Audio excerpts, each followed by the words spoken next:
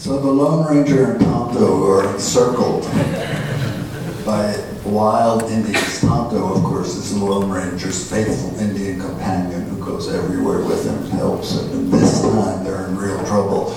They're surrounded and the Indians are shooting arrows at them. The Lone Ranger turns to Tonto and says, "What shall we do?" And Tonto says, "What do you mean, we, white man?" When I began to think about what I was going to say about influence, it came to me to wonder how many words of prose I've read in my life and how many of verse.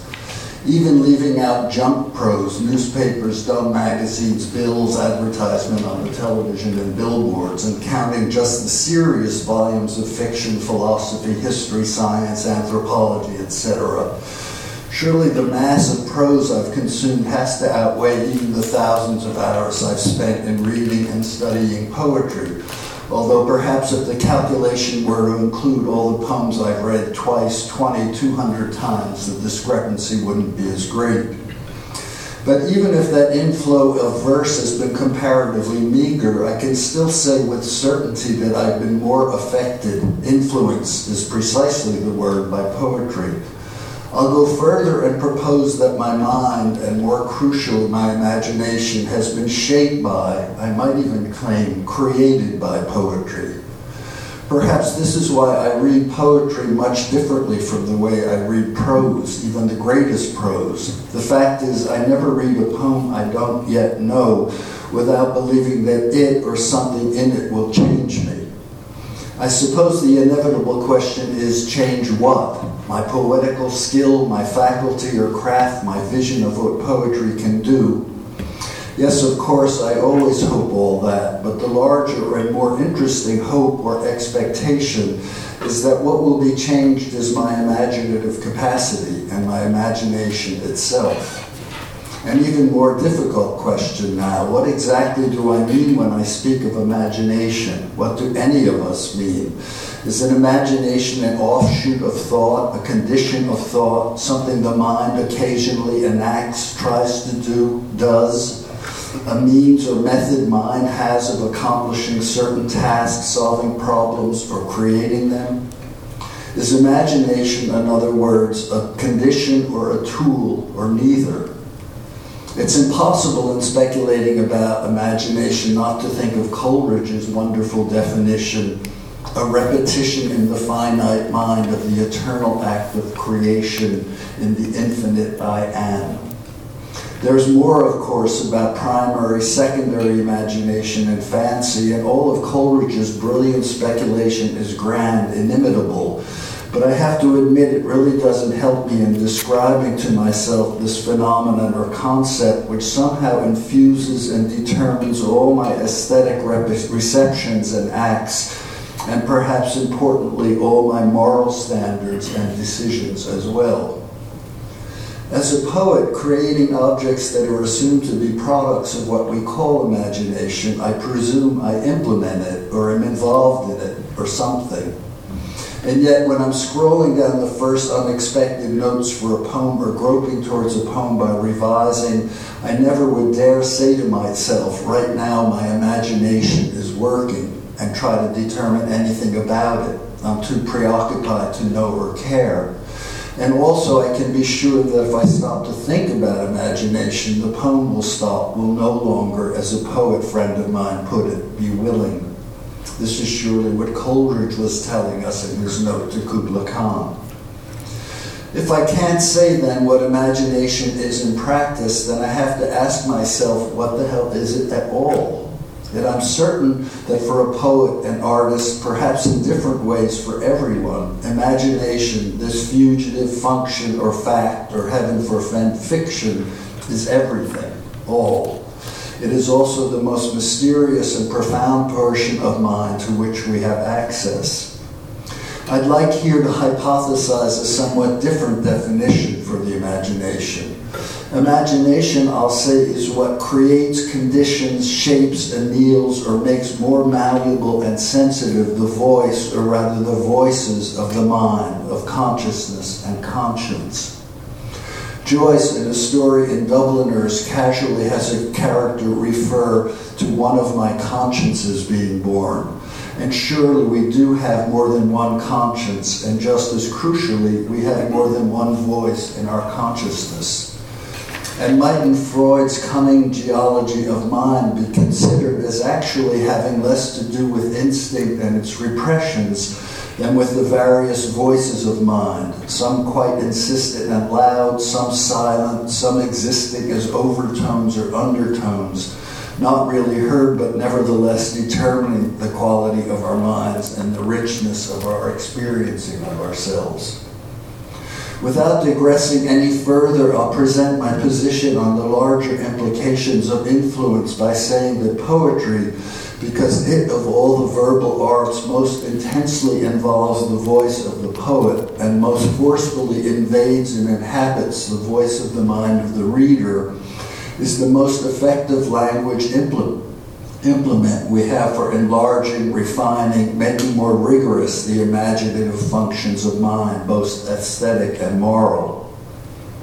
The finally rather crude term influence is how this invading, inhabiting, and enlarging procedure occurs, both for poets and for anyone who loves poetry and knows poetry, knows most essentially that poetry must be read aloud by the voice of the mind, because otherwise it isn't being read at all. The way poetry manifests its own voice is through music, that special and rather magical quality which distinguishes it from any other genre of language. Some writers, rather than referring to the music of poems, will actually use the term voice. But I think music is the better term, because it includes both the complexities of the verbal acts of the speaker in the poem and the sensibilities of the reader receiving the poem. But it's easy to understand the use of voice because it is the voice of the mind and of the poem mind which seems most affected by and mysteriously changed, influenced by the complex enactments of the poem.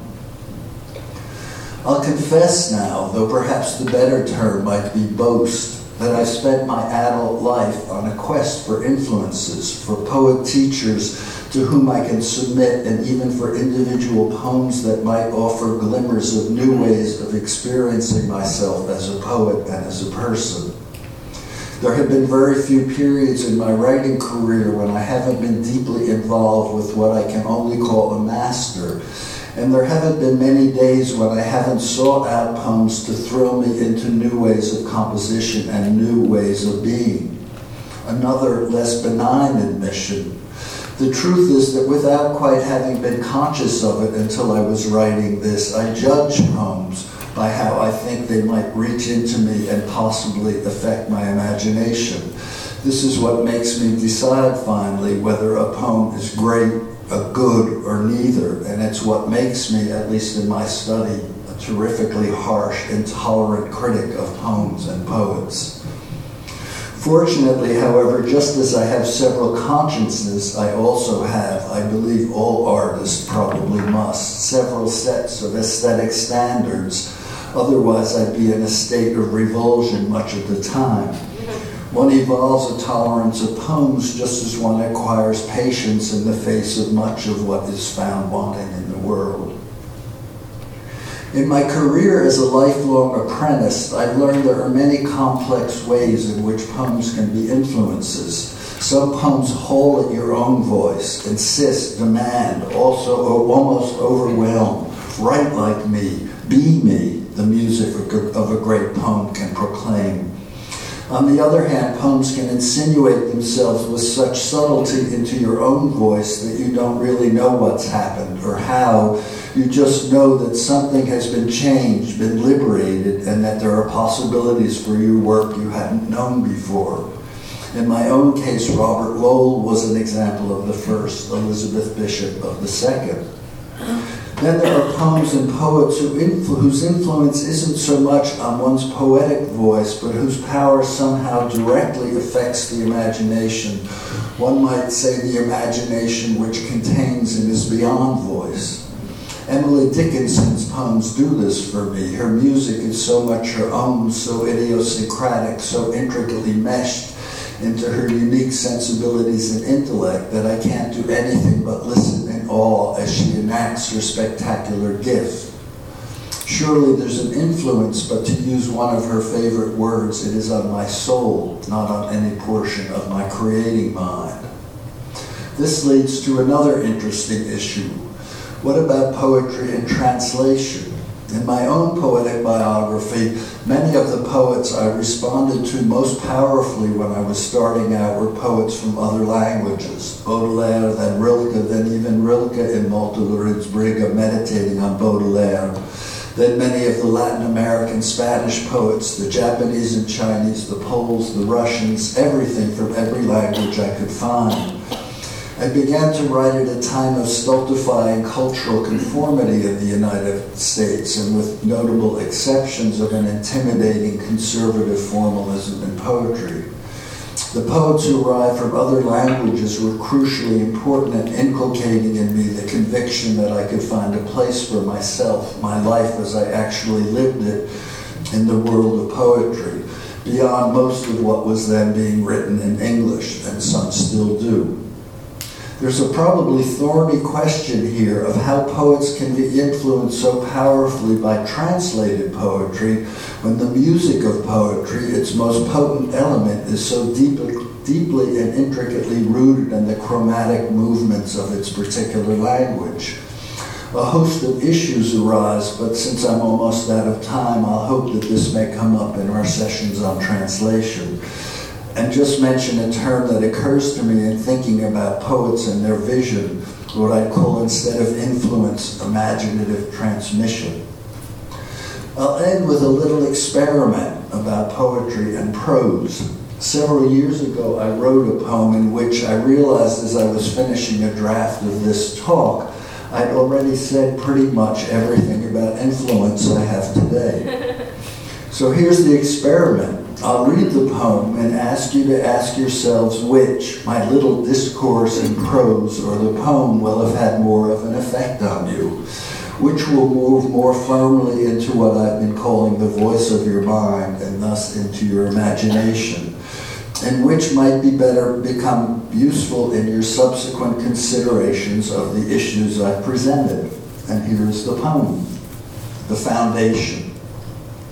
Watch me, I'm running. Watch me, I'm dancing, I'm air. The building I used to live in has been raised, and I'm skipping, hopping, two-footedly leaping across the blocks, bricks, slabs of concrete, plaster, and other unnameable junk. Or nameable, really, if you look at the wreckage closely. Here, for instance, this shattered I-beam is the Bible, and this chunk of mortar, Plato, the mortar of mind, also in pieces in me anyway, in my mind. Aristotle and Nietzsche, Freud and Camus and Buber, and Christ even, that year of reading Paradise Lost when I thought, hell, why not? But that fractured too. Kierkegaard, Hegel and Kant and Goffman and Marx, all heaped in the foundation, and I've sped through so often that now I have it by heart, can run, dance, be air, not think of the spew of intellectual dust I scuffed up when in my barely broken-in boots I first clumped through the sanctums of Buddhism, Taoism, Zen, and the Areopagite even, whose entire text I typed out. My God, why? I didn't care. I just kept bumping my head on the lintels. Einstein, the Gnostics, Kabbalah, Saint this and Saint that. Watch me again now, because I'm not alone in my dancing, my being air, and with my poets, my Rilke, my Yeats, we're leaping together through the debris, a jumble of wrack, but my Keats floats across it, my Herbert and Donne, my Cannell, my Bishop and Blake are soaring across it, my Frost, Baudelaire, my Dickinson, Lowell and Larkin, and my giants, my Whitman, my Shakespeare, my Dante and Homer. They were the steel, though scouring as I was, the savants and sages half the time, I hardly knew it. But Vallejo was there all along, and my Sidney and Shelley, my Coleridge and Hopkins, there all along with their music, which is why I can whirl through the rubble of everything else, The philosophizing and theories, the thesis and ante and sin, all I believe must be what meanings were made of, when really it was the singing, the choiring, the cadence, the lull of the vowels, the chromatical consonant clatter. Watch me again. I haven't landed. I'm hovering here over the fragments, the remnants, the splinters and shards. My poets are with me, my soarers, my skimmers, my skaters. Aloft on their song in the ruins, their jubilant song of the ruins.